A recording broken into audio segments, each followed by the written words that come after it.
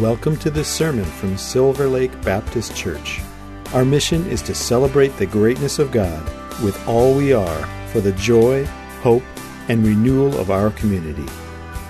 We are so glad you have chosen to listen to our message. We pray you will be blessed by your time with us today. Well, good morning. Can you guys hear me? I can hear me. I guess that's all that matters, right? So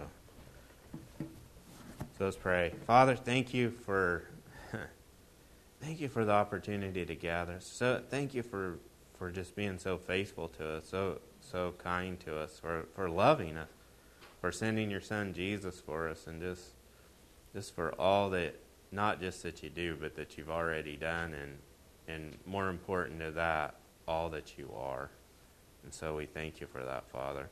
Holy Spirit, speak through me, and I'll get to that tonight, or this morning. I'll give you the praise in Jesus' name.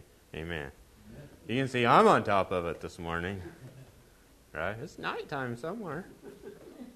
Right? I was driving up here, and with everybody, I see, made the time change, right? Which was really good. So I was getting up, and I was like, man, I think I'm running on time. And then Linda's like, did you change the other clocks? And I was like, no. And she goes, what if the cell phone's wrong? And then she sent a momentary panic in me, and I was like, I ran in and looked, and oh yeah, I got plenty of time. I'm good. I did it right. Yay. And so I'm driving to church, and I'm thinking, man, this is so awesome. I'm enjoying my drive.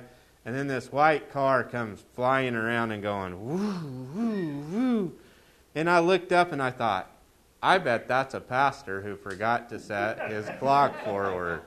And so I prayed for him. So I was like, thank God that was not me, right? My Mini Cooper used to go fast. My little Ranger does not go near as fast. And so anyway, I was just thankful to get here. But speaking of fast things, I like fast cars and fast stuff, so that every once in a while I'll see articles on cars and stuff, but there's one of these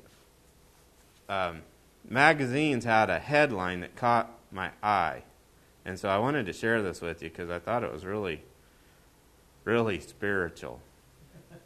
We'll see how spiritual it is. But it says this: a French fighter jet accidentally launches civilian passenger with ejection seat failure. Okay, now listen to this one more time, because I had to read it again. It's like sometimes you got this clickbait where they got this headline and then they don't even know what they're talking about in there. It has nothing to do with their headline. But I looked at this, and I was like, I got to check this out. I mean, how in the world do you get ejected out of a fighter jet, right? So again, it says this. Listen to this headline again. French fighter jet accidentally launches civilian passenger with ejection seat failure. It's like, that couldn't be right. So I read. And it's right. It did happen. So here's the story. Originally, it was unclear what triggered the ejection. Those responsible for investigating wouldn't rule out voluntary, involuntary, or mechanical failure as causes until they look deeper into the situation. I think that is French for we have no idea what happened. Right? I'm sitting here thinking, man, maybe you guys shouldn't make fighter jets. Maybe you should stick with French fries and stuff like that. You know? So anyway, it says, however, upon further investigation by the French Investigation Bureau for State Aviation Safety, it was found that a big lack of preparation was to blame. Well, I'm sure. Right? Duh. Right? Apparently, as this whole ordeal was set up as a surprise, the proper briefing wasn't done. So what happened was this dude built these jets, right? Worked for the company. And so they're like, hey, guess what? We're going to give you a ride in our jet, man, because all these years. And so they're celebrating his retirement. And so they put him in the back seat and they're taking off. And then this is what happens to him, right? So obviously they're saying there was no preparation. And then there was no proper briefing done. And I'm like, how many times in our life does that happen to us? Like, I see people get launched from horses all the time, and they don't have parachutes. Right? Sometimes they're like yard darts, and they land on their head. If they land on their head, they're good. Right? It's when they land on other things that they break, right? But anyway, it's usually because of a lack of preparation, right? And they didn't brief the horse. Hey, by the way, I'm getting ready to swing my leg over, right? So here is like, ultimately, the passenger was not informed that the black and yellow striped loop in the middle of his seat between his legs wasn't a grab handle. Okay, now get this. Like you got in your cars, you got the oh no handles, like on the passenger seat where you can reach it. It looks like a suitcase or a strap in some cars. Like we got a Mustang, and like I look for that. And we don't have that in there. Like when there's a certain person that I'm riding with in her car, I look for that thing because she scares me and there's nothing to hang on to. She's got the steering wheel. She's like, like this. And I'm like, what do? I just sat down and hope I make it, right? But this dude's sitting here, he's looking like he got scared and he's looking for it. So he reaches down between his legs where this ejection seat strap is, and he pulls it. He pulls it, right? It was not an oh-no strap. It was an oh-no strap, but not the kind he thought, right? Instead, what the passenger would be yanking on was a trigger for the ejection seat. Imagine how terrifying the feeling would be. Trying to level out the emotions of being in a speeding fighter jet combined with the fact that you're now being launched out of the top of the plane. I mean, anybody ever have a day like that? Like it starts off great, you're excited, and then you get in the middle of it and you're like, why did I do that?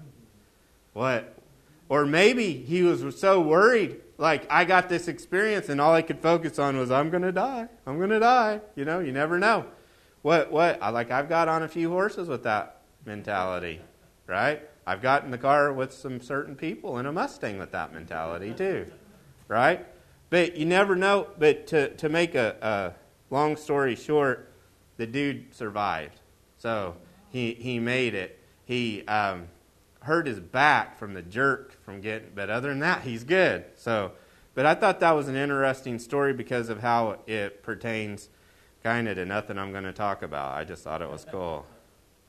No, I'm kidding. I shouldn't have this much fun up here. Right? But I was thinking about that guy and thinking about all the things that could go wrong when you're in a fighter jet or even in life. And I got this horse in to help this lady. And man, I've been doing horses a long time. And I've seen 2 horses that do what she does. And so the one horse, I just like after, 10 days, I sent it home. I was like, I'm done with this sucker, because I didn't know what to do with it. And that was years ago. Well, I got this horse in. And she just would pace back and forth, just checked out. And like I was like, there's something, like a lot of times when a horse comes into a new place, they're like a little bit, I'm unsure, and they'll look around and look for other horses. But this was different. And so she'd walk over like this, and then she'd turn her head and walk over like this, and then turn her head. It's almost like a cool little dance, and just do it. And it was like she wasn't even thinking, right? It was just an action. It was just like she was completely out of it. She was so focused on whatever she was focused on. And so I was like, well, I'm going to go in there and get her out of it. So I walk in there to get her out of it, and she rears up and comes at me. Well, that was her second mistake, right? So I made her get back off me, and she runs in the corner, and then I walk out, and she goes back. And then I'd step in there, and like she didn't even see I was there. She was so worried and so anxious. I was like, what is going on with this horse? So I called a couple of friends. And I was like, I learned a long time ago, when you don't know something, don't be afraid to ask smarter people than you, you know. One of the things that helped me when I was on the Colt Starting Challenge tour, I remember I did one, and then I went on the road, and I'm in Colorado, and I get there, and after the first night, I stayed late, and I was talking to the guy who put it on, and I was like, hey, what can I do to get better? I was like, I don't feel like I'm where I need to be. And he's like, James, he goes, you're awesome. He's like, that's really good what you do. But I was like, don't tell me that. I want to know what I can do better. And he's like, well, maybe you could desensitize them a little more while their feet are moving, and then they might unlock a little more. But he's like, and so he started giving me these clues. And so I'd be at another challenge, and I'd see a really good hand, and they'd do something, and then I'd try it. But I was always willing to learn, right? Always willing to ask and better myself. It wasn't good enough for me for someone to tell me, well, you're good enough, because I was like, I'm not judging by anybody else but me, and I want to grow. We can do that in our lives with Jesus too, right? We can say, you know what, I'm not going to settle. I want to know you more. I want to know more about you. I want to grow, because we're either growing or we're going backwards, right? Come to a place at the national finals where after the first day, this kid comes up, and he was mad about the scores, and he's looking at my scores and seeing really good scores and looking at his, and he's like I don't like that, so he's complaining to the guy who puts it on, and he's like, look, he's like, James works hard at groundwork, and he's as good as there is anywhere. He's like you're going to have to find another way to beat him. And I was like, that's the best compliment I ever had. But I was intentional about trying to grow, intentional about finding where I wanted to go and what I wanted to do. And we can be like that with God too. Say, God, I want to know you more, and I'm going to step into who you called me to be, and I want to know everything about you, right? But anyway, so I called, and I was like, what is this? And nobody knew. I had a guy, they're like, well, you could put hobbles on her. And I was like, well, I ain't putting hobbles on that horse in the stall. We'll kill each other, you know. And so I finally found a guy who had dealt with it, and then I did some research on it. And it's actually got a name. It's called a stall walker. So what happens is these horses get separation anxiety, and so they're so focused on what's making them afraid or what's causing them to worry or what they're missing out on, that they literally just check out. All they can think about, they're so focused on what can go wrong or what's gone wrong in the past that they don't even know what's going on in the stall. I could get in the stall and stand here, and if she was walking, she'd bump right into me, and then keep going, and I'd have to push her off because she was so out of it. They have another name for it. They call them zombie walkers. It's called the zombie walk. And it's not like walk like an Egyptian or something like that. They make a cool song, but it's a zombie walk. Can you imagine that? And so I could see it, and I was like, well, what do I do? And so the thing that they said that you do is you got to get their attention a little bit and then get their mind. And so if you can break them out of that, then pretty soon they can see that there's someone else there and break them out of that worry. And so I spent a lot of time with her, and I finally got her to see me. And she saw me for just a minute, and then when a horse is really trying to connect with you, they'll finally reach out with their nose and they'll touch it like that. Well, she did. And then that's all I got. I mean, talk about skimping on me, man. It's almost broke my heart. But it made me really think about God and about us in our lives and about how so much of the time we can worry and how we can get so focused on things that are around us and if it's not the news telling us something, you can't talk to family or people around you that aren't talking about everything that's going wrong on the planet, right? And pretty soon we get to thinking, well, what if this happens or what if that happens? And then we're anxious, or we think about, well, this happened in the past and that happened in the past, and then we get depressed, right? It's how? Well, I wish I could have done that better. I wish I could have done this better. And the fact is that's time travel, guys. You don't need a spaceship Because really what's happening is you're living in the past, right? And God's like, hey, I'm going to get you a DeLorean and a little gray-haired doctor, and we're going to go back to the future, right? Come back to the future and come back to the present and get to where we are right now. Because in His presence is fullness of joy. And His presence is present for us right now. We're not going to find it. He was with us in the past, and he is and was and will be, right? He's the same yesterday, today, and forever. So He's not in time, but He is omnipresent. He's always with us, and we know if He's always with us that we're going to be okay. And that's what happened to this little horse. Pretty soon, the next day she was a little bit better, but she started seeing me as her source because I took some grain in there. I was like, I know.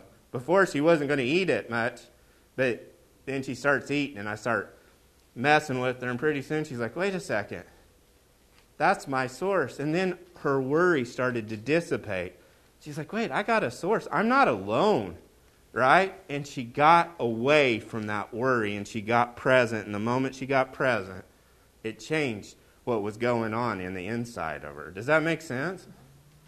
And so that's really been on my heart is I want to encourage people, let's be present, right? Let's not worry about what's going on in the past or what's going on in the future. Now, I've been reading in here. We've been in Genesis, and I'm actually going to go backwards from what I did this morning, just because I can. Okay? So, last week we were talking about Abram, and we see Abram coming up into chapter 15. But Abram, he's a character, man, because he starts off, and God says, I want you to get up and I want you to go to the land that I'm going to show you. And the dude does it, right? He just does it. So you think, well, this is a man of great faith. Like God just told him and he just did it. God even credits him with faith. But he gets to the land that God was going to show him. And you know what happened? There's a famine. Can you imagine? If I'd have been Abraham, I'd have been mad, right? Dude, you told me you're taking me to a land, and this land is desolate, and there's a famine, and there's no water, and there's nothing. Thanks, dude. Right? But it says he went on. It doesn't say what his attitude was like. But, well, I can just tell you what my attitude would have been. I'd have been like, I'm out of here, dude.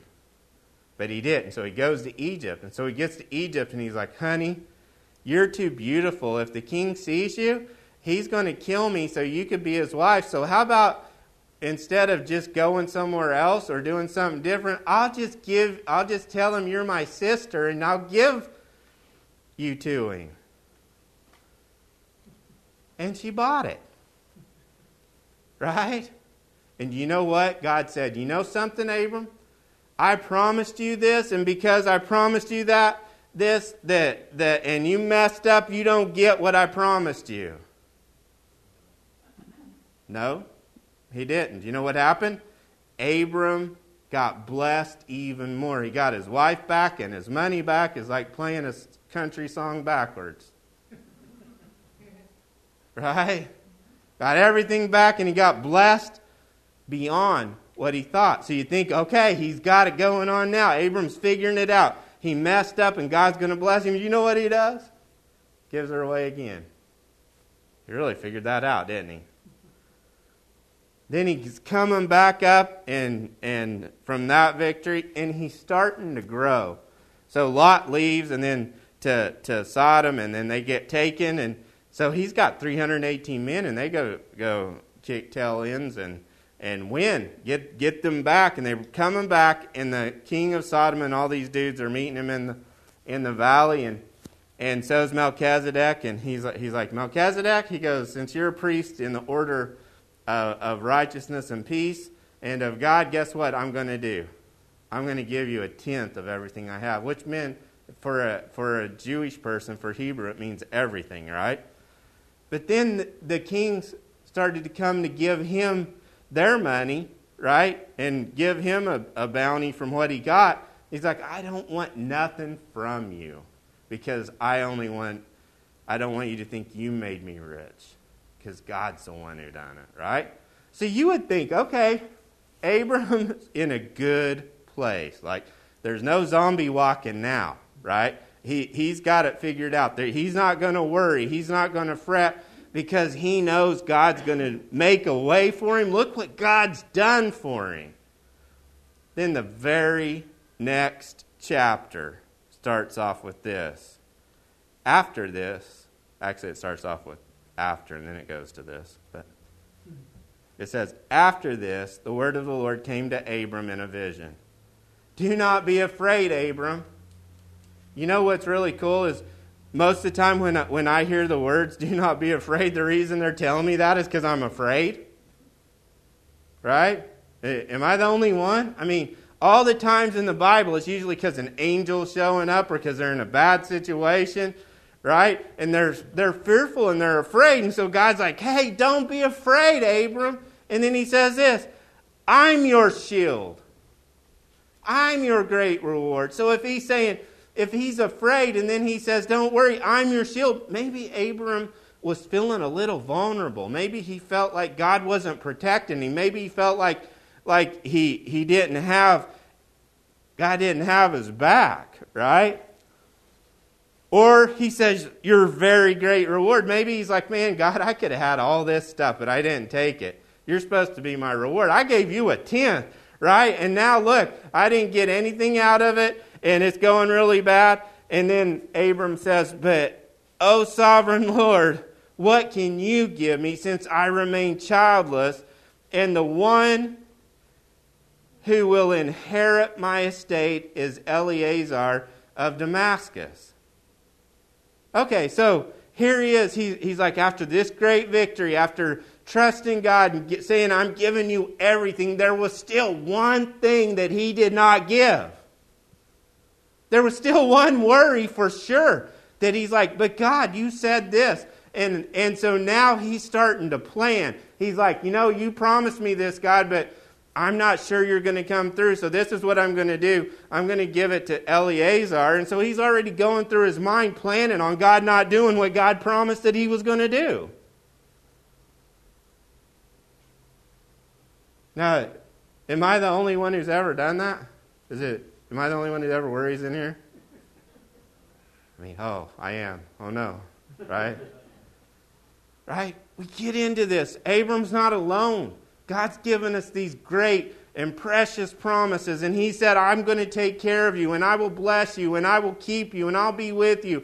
And he's like, you know what? All of my promises are yes and amen. When Jesus died on the cross, he said, it's done. No, he didn't say it's done. I'm out of here, boys. He said, it is finished.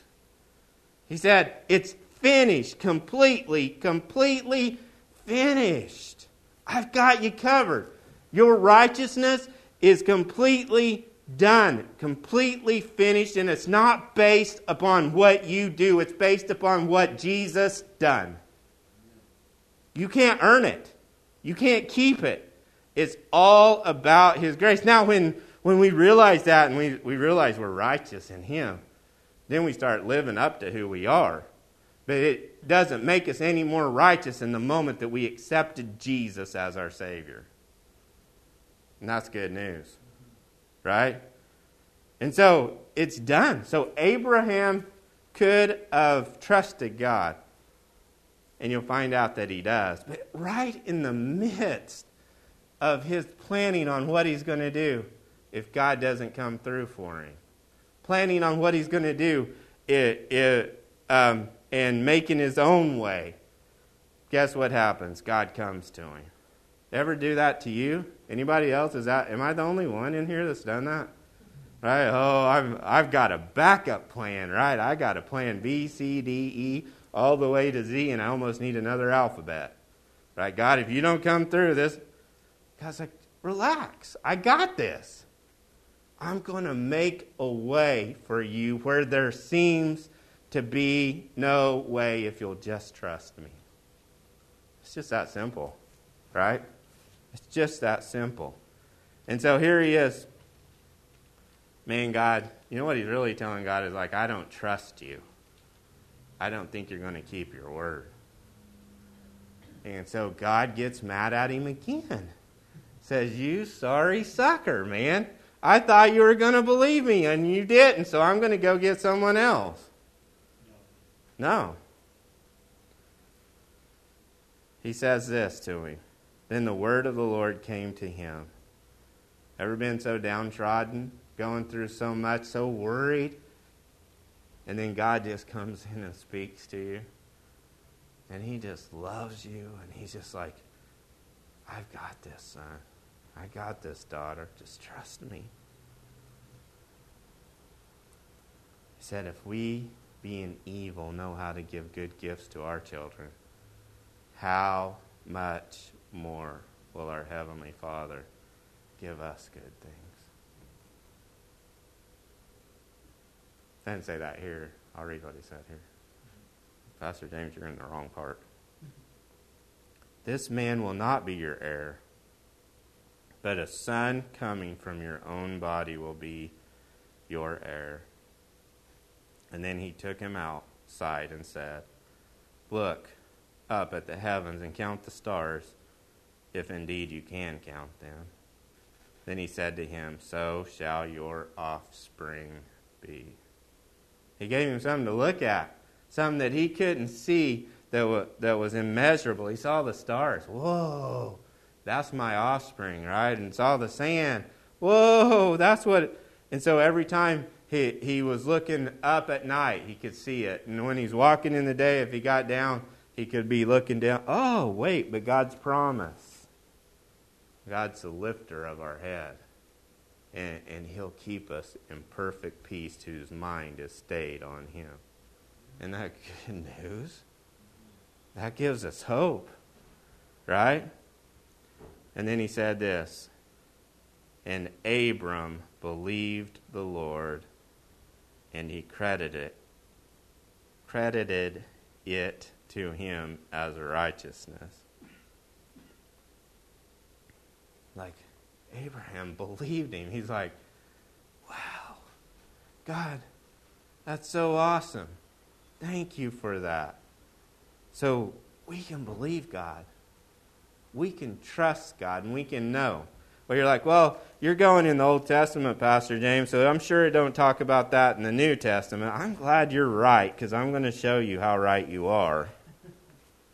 It says in Matthew 6, therefore I tell you, do not worry about your life, what you will eat or drink, or about your body, what you will wear. Is not life more important than food, and the body and more important than clothes? He's like, we're worried about all this stuff, all these things, and God's like, I've got you taken care of. That horse, zombie walking, I'm probably thinking, am I ever going to eat again? Am I ever going to be free again? And then I come and she finds out, wait a second, he's the source. This is where my food comes from. This is where my hope comes from. And pretty soon she's connecting to me. And that's what God's saying. I'm your source.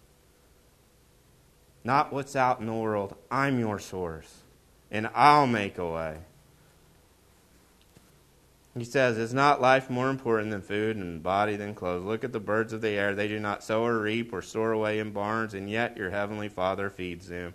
Are you not much more valuable than they?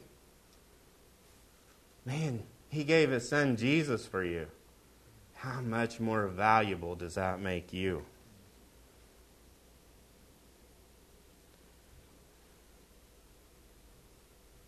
Who of you by worrying can add a single hour to his life? And why do you worry about clothes? See how the lilies of the field grow. They do not labor or spin, yet I tell you that not even Solomon in all his splendor was dressed like one of these.